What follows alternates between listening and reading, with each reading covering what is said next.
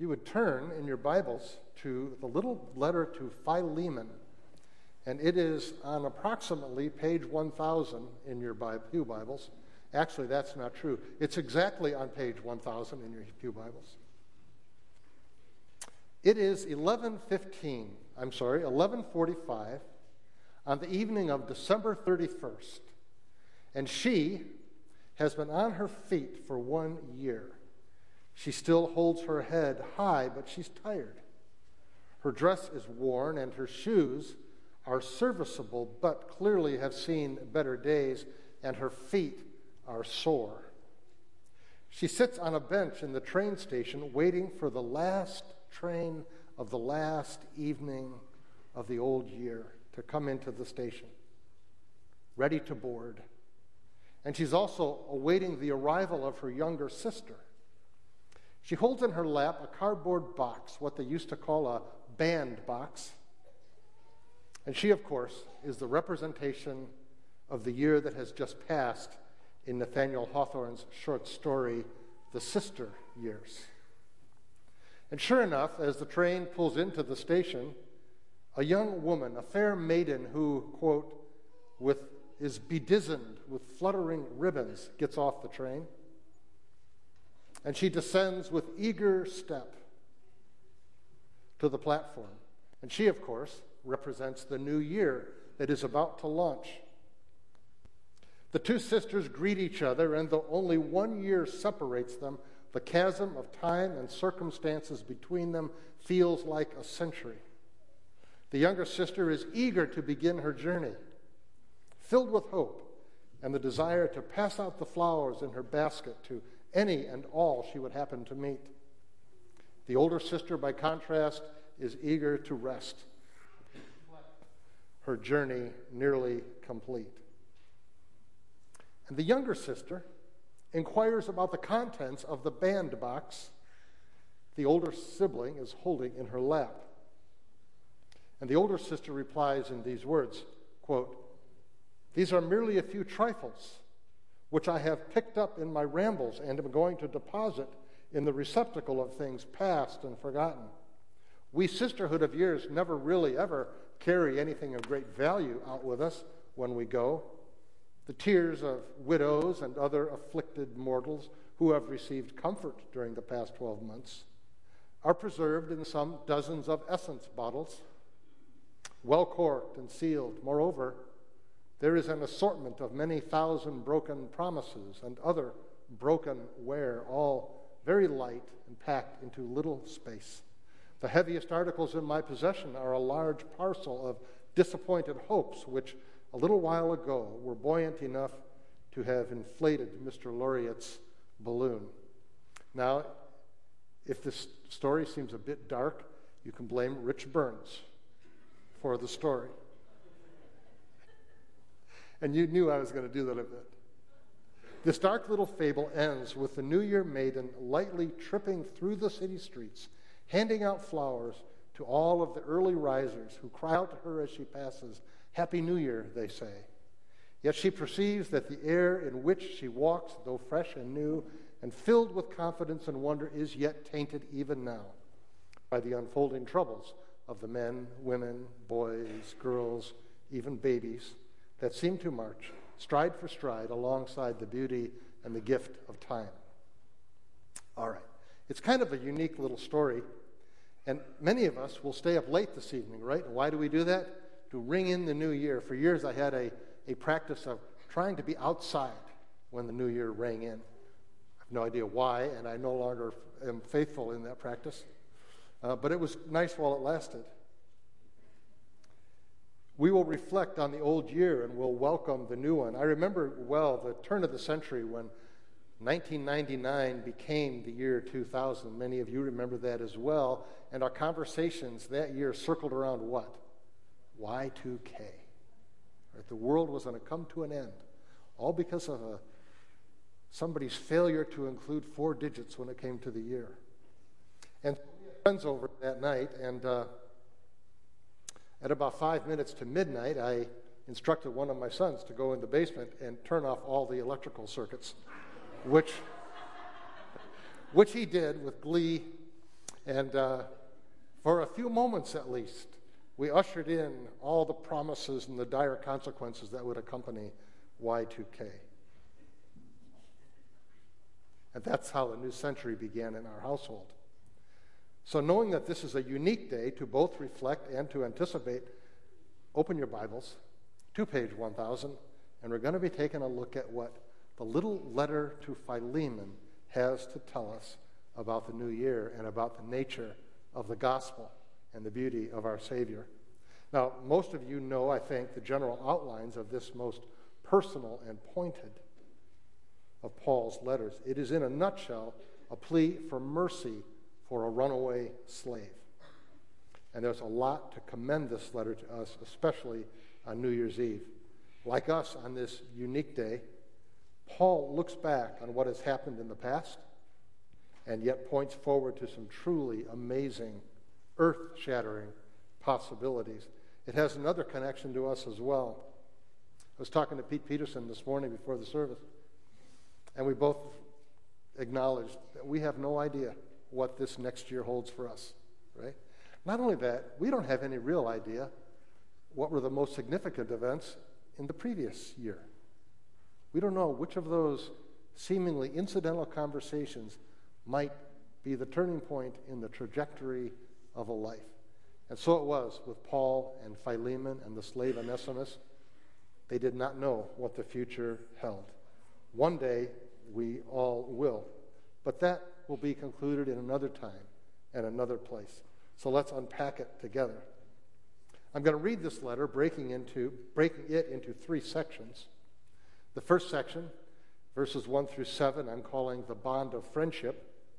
The second part, verses 8 through 16, I'm calling the mirror of the gospel.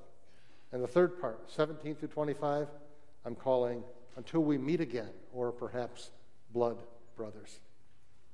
So before we open the letter, though, I want to give you a little bit of context historically and geographically. Paul is writing this letter from prison, probably in prison in Rome. And at the conclusion of the book of Acts, he finds himself in a strange spot. He is a prisoner as well as a host. He's allowed to have friends come and go.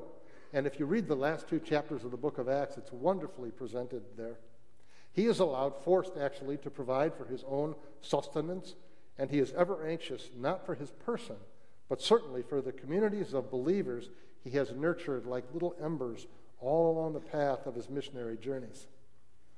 There are three additional characters in the story beside the Apostle Paul, and that may cause you to scratch your head for a moment, but hang with me. There is Philemon, an apparently wealthy Christian in the city of Colossae, which is about 100 miles due east of Ephesus, and there should be a couple of maps. And Colossae was a city of trade and cosmopolitan commerce that was in some decline even before the letter was written. Its fate was sealed when Rome built the Ignatian Way that bypassed the city. And to top it off, the city was damaged by an earthquake in AD 63, probably just a few years after Paul's letter arrived. Then there is the slave, Onesimus, about whom we know, and we will learn a few things as we read today. We can infer a few more, but there's large gaps in his life and history that are not available to us. We know this, that he was a slave belonging to Philemon, that he somehow escaped or perhaps absconded, likely while on an errand to Ephesus, that he encountered Paul somewhere along the way, possibly during Paul's stay in Ephesus, or perhaps during his 2-year imprisonment in Rome. We know that he apparently owes a debt to Philemon, but it's vague and unspecified. But that Paul appears in the letter to personally guarantee. We also know that, interestingly, he is tasked by Paul to accompany Tychicus in the delivery of the letters to the Ephesians, the Colossians, and to Philemon. The third character in the story, you may ask, that would be the church that met in Philemon's house. This is more than a personal private letter. It is a letter intended to be, and probably was, read to a larger congregation for their good. And we will soon see why that's important. So let's begin. The bond of friendship, verses 1 through 7.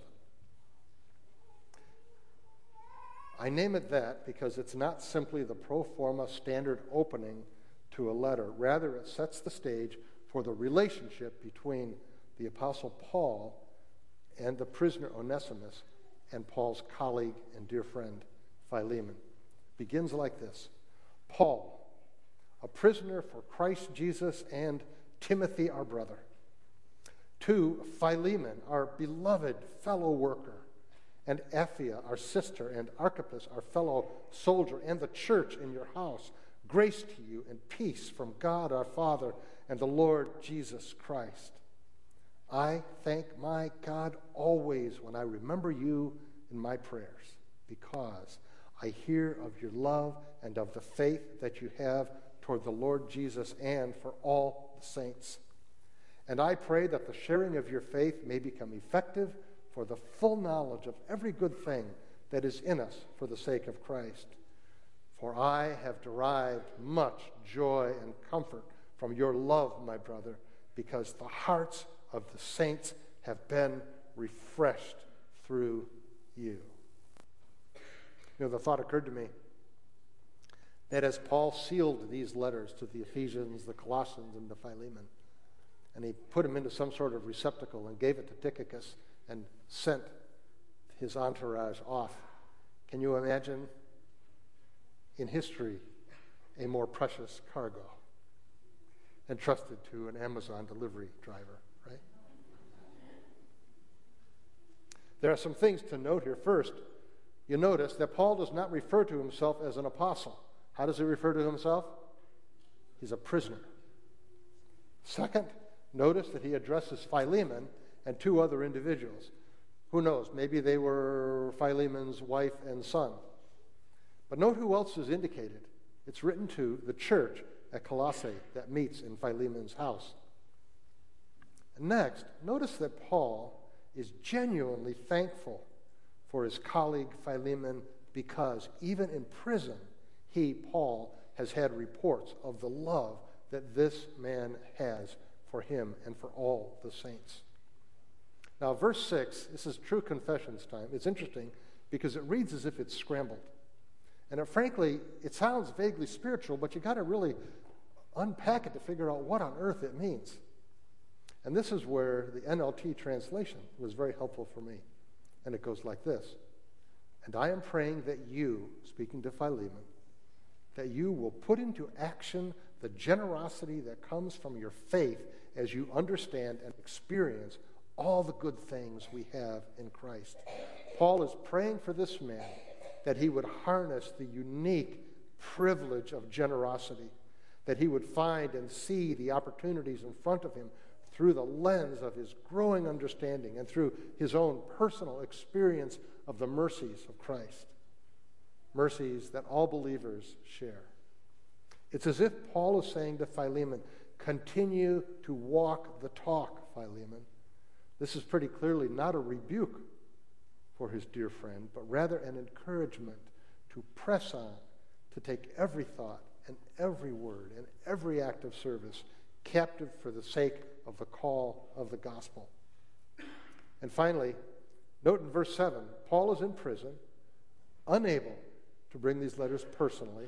He's in the presence of a guard 24/7, and it is surely with an anxious heart that he seals these letters, handing them off.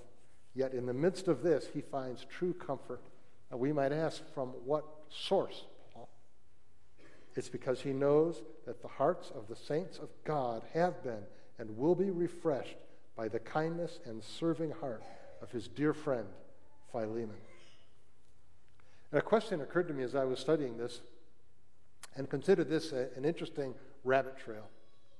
One might wonder why this personal letter made it into the canon of Scripture. After all, we're given clues that Paul wrote other letters that did not.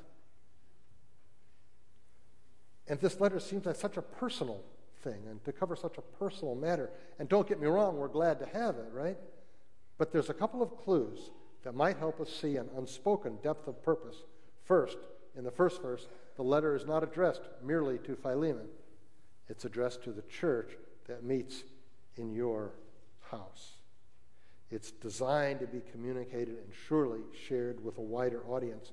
I wonder if Philemon would have been maybe a little bit embarrassed, frankly, had this letter been read elsewhere. I hope so. It's good to be embarrassed. The second thing is that the issues surrounding slavery were and would increasingly become a matter worthy of bringing to the attention of the entire church. After all, Philemon was not the only Christian in Colossae to own slaves. And how do we know that? And for that, you go to Colossians 4, verses 1 through 4. It says, "Masters, treat your bondservants justly and fairly, knowing that you also have a master in heaven. Continue steadfastly in prayer, being watchful in it with thanksgiving. At the same time, pray also for us that God may open to us a door for the word to declare the mystery of Christ, on account of which I am in prison, that I may make it clear, which is how I ought to speak." Let's go to the next section, verses 8 through 16. And I have to confess, every time I read this, it gives me chills. And I hope it will for you. "Accordingly," Paul continues, "though I am bold enough in Christ to command you to do what is required, yet, for love's sake, I prefer to appeal to you. I, Paul, an old man, and now a prisoner also for Christ Jesus, I appeal to you for my child, Onesimus, whose father I became in my imprisonment. Formerly he was useless to you, but now he is indeed useful to you and to me. I'm sending him back to you, sending my very heart. I would have been glad to keep him with me in order that he might serve me on your behalf during my imprisonment for the gospel. But I preferred to do nothing without your consent, in order that your goodness might not be by compulsion, but of your own accord. For this perhaps is why he was parted from you for a while, that you might have him back forever, no longer as a bondservant, but more than a bondservant, as a beloved brother, especially to me, but how much more to you, both in the flesh and in the Lord." A number of things to note here. I'm just going to pick out a few. First of all, I think Paul would not have been good at writing fundraising letters. He's not nearly as obsequious as a typical fundraising letter is. He is not a mere supplicant. Though he is old, though he is imprisoned, though he has no particular status in any community, he speaks to Philemon with the voice of authority. He might command and receive obedience, but he does not play that card. He simply asks. And not only that, but he doesn't even ask for a particular course of action. It's enough that he lays out the matter before Philemon, confident in his relational bond with this man, a fellow soldier in Christ. And there's a number of other things to highlight in the text. First, notice that Paul adds another piece to his resume. He's not only a prisoner, he is old. I once heard it suggested that Paul is in some way pouring it on here, that he's manipulating the heartstrings of Philemon by calling into account every heart-wrenching detail he can. And that has actually resonated with me over the years and has brought a smile to my face when I have read this little letter, but I don't think that can be the case. The stakes are too high.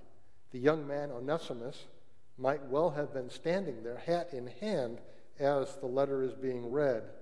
Paul is doing more than asking for a personal favor here, doing more than leveraging whatever sympathy he can draw out of Philemon. He is simply bearing his heart and let the chips fall where they may. In fact, we first see the word heart in verse 12. Paul says that he is sending his very heart back to Philemon. He refers to Onesimus as his child and himself as Onesimus' father during Paul's imprisonment. How Paul would have longed to keep Onesimus by his side, to find encouragement and comfort in his assistant, and to see that as a precious gift from Philemon. And yet, it is important to Paul that accounts are square between these two beloved brothers and colleagues as ambassadors for the gospel. Another thing, do you see the similarities between verse 7 and verse 16? In verse 7, Philemon is addressed as a brother to Paul. And here in verse 16, it is Onesimus who is named as brother, as a blessed brother. And he sends him back to Philemon no longer as a slave, but as something so much more. Paul outlines here the chasm between the slave and what the slave has become. He was useless, but now he is what? He is useful.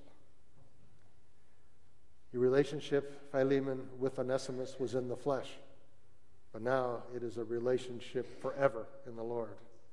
And all that remains here really is that Philemon should welcome Onesimus back and of his own will praise the Lord for the mercies of God in this matter. There is no need for compulsion here.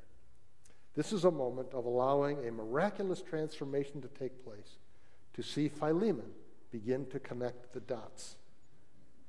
This will be a transformation in relationship that Paul doesn't need to somehow engineer through literary strategy or pulling strings. It will develop naturally because of the shared mercies of Christ poured out on each of these brothers. I've called this section the mirror of the gospel because Paul is modeling in his relationship with Onesimus the embodiment of the gospel. The love of Paul for this presumably younger brother is tangible. It breathes from the page. And the reckoning that must take place is navigated by Paul to happen in such a way that any guilt of the escaped slave is wiped clean, washed away.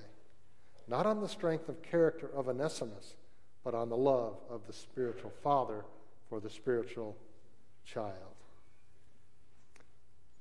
Verses 17 through 25, until we meet again, or blood brothers. So if you consider me your partner, receive him. He's speaking to Philemon again about Onesimus. Receive him as you would receive me if he has wronged you at all or owes you anything. Charge that to my account. I, Paul, write this with my own hand. I will repay it, to say nothing of your owing me even your own self.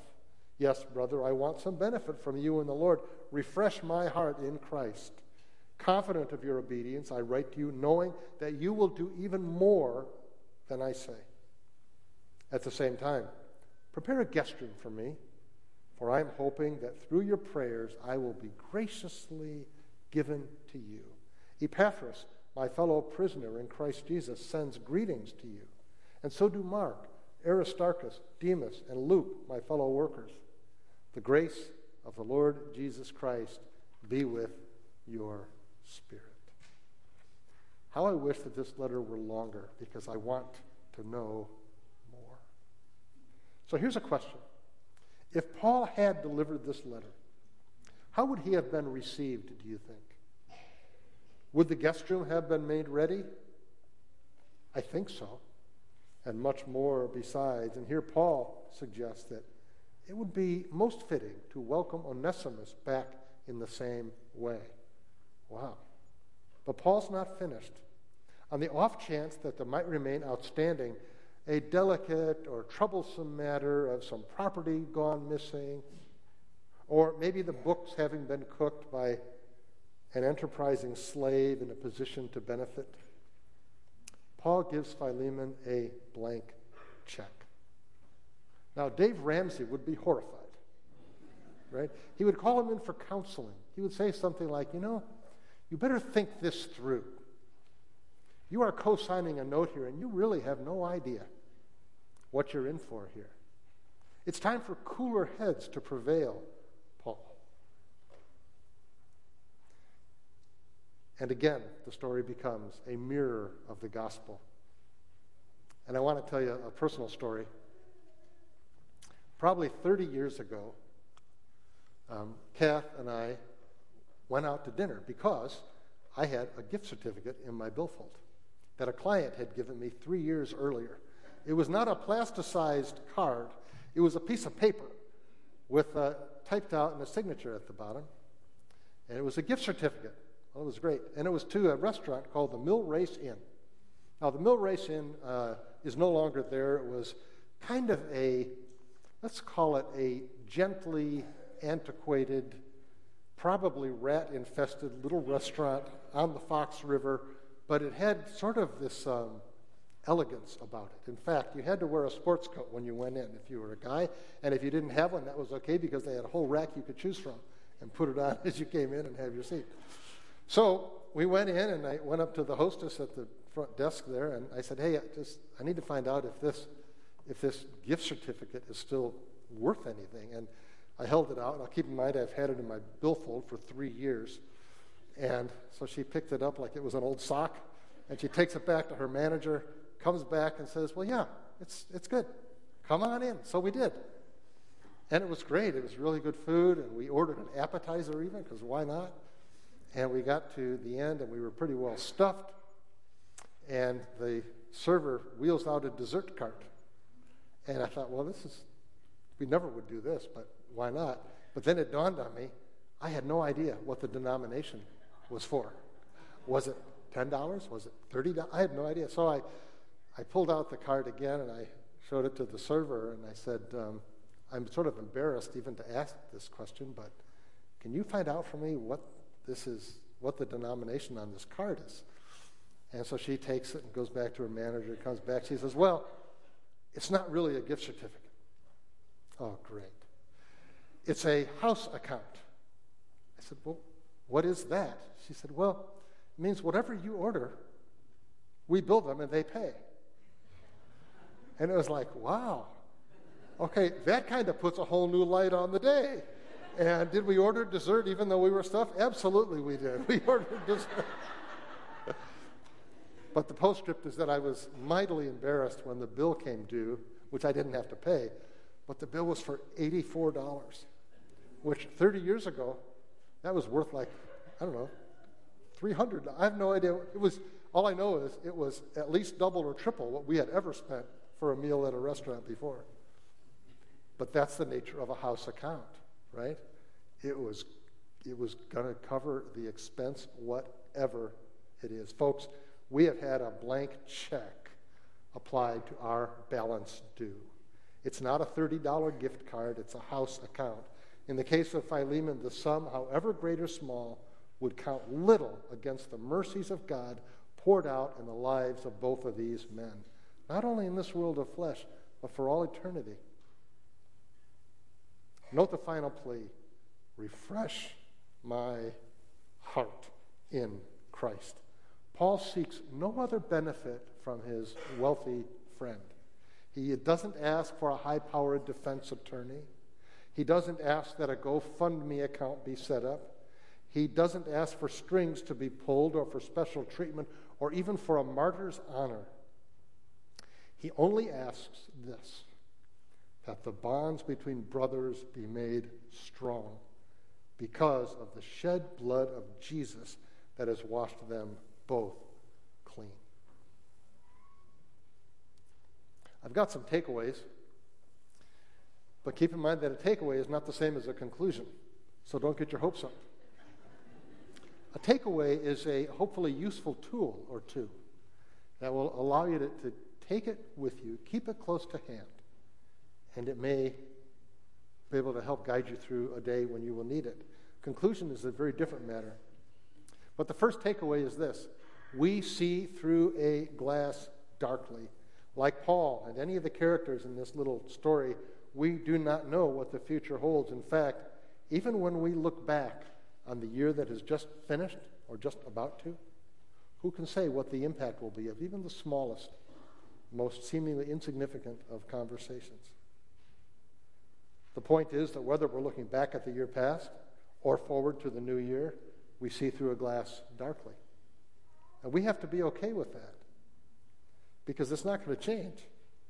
Paul spoke with acute confidence about events that he would have no control over at all because his confidence is rooted not in knowing the future, but in knowing who holds the future. To express confidence about a future outcome without any basis is simply hubris. Paul's confidence rests on the proven faithfulness of God over and over, his promised mercies, his faith in the Word of God, which he has largely memorized, I suspect, and it was in that good soil that his hope was firmly rooted for the future. The second takeaway is this: oh, to be of use. Never undersell the gift of being useful. You know what the name Onesimus means? It means useful. I've said it before from this pulpit, to be of use is maybe the most satisfying of all gifts and it has little to do with recognition, fleeting fame, honor among men. It has everything to do with the genuine care for a brother or a sister. And it may well be the most reliable measuring stick of our growing maturity in Christ. But there's a danger in being useful. We will always tend, in our flesh, because we are creatures of dust, to rank usefulness according to our own lights. And the key here is to understand that the real measuring stick is usefulness to God, not usefulness to Mr. Walker. And that introduces an entirely different metric to the calculation. We used to joke in our family that the spiritual gift that our family had was to fill chairs. That's what we could do. We might not be able to do much of anything else, but that was our calling. And although it was said in jest, there was great truth in that statement. And usefulness is not a measure of worth unless it is also a measure of yieldedness to our champion, Jesus Christ. Third takeaway: be on the lookout for your own blind spots, because you surely have them. I do. Philemon surely did. Paul draws comfort from the grace that Philemon exhibits for all the saints. And yet, it seems that Onesimus was invisible to him. He sees Onesimus not for who he is, a minister and emissary of the gospel, a blood brother in Christ, a growing man of increasing usefulness.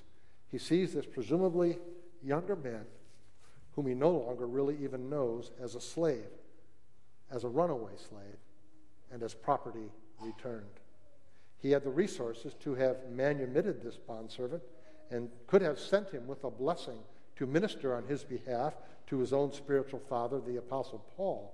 And maybe, in the end, he did that.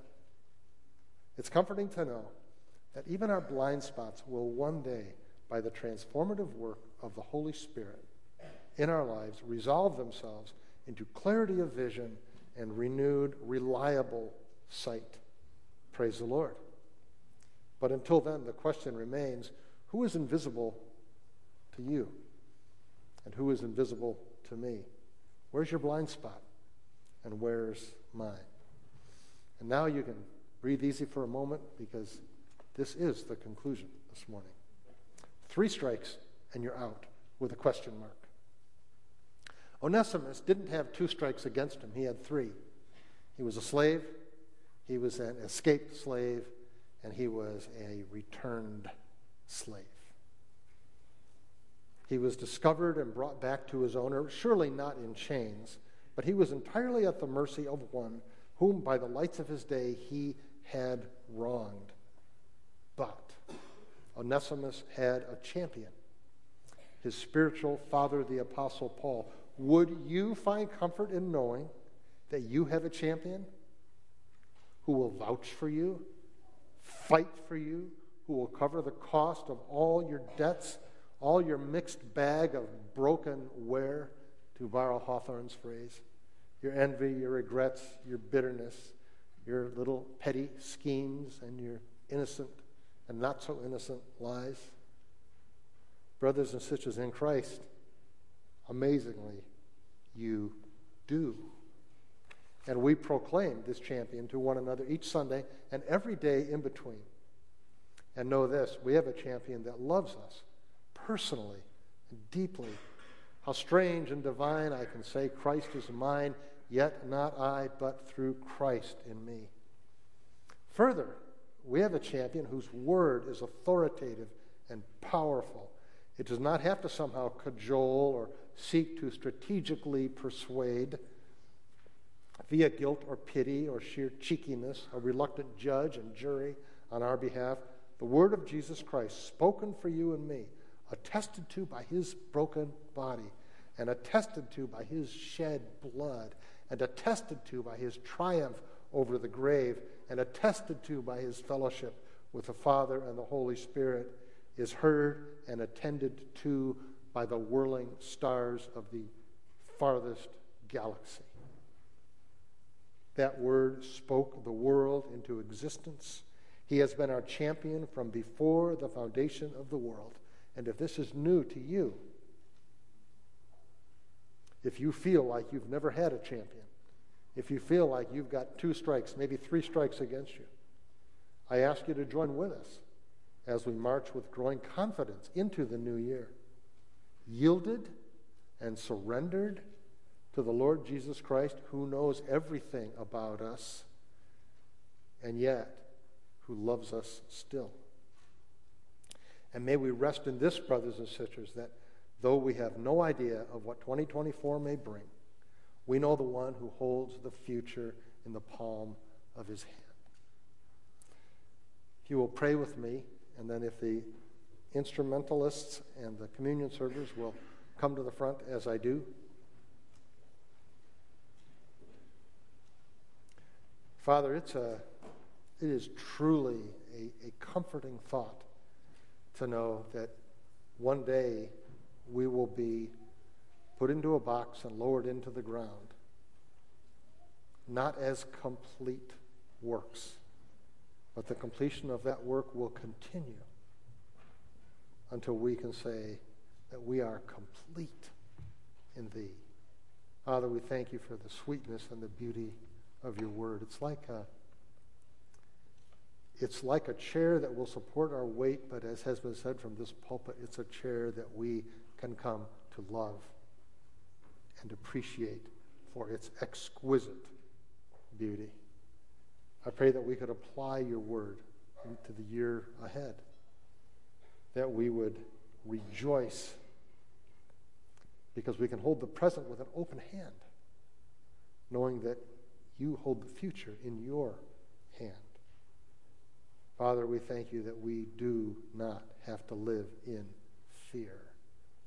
And we thank you for the Lord Jesus Christ, the Savior of our souls. And it's in his name that we pray.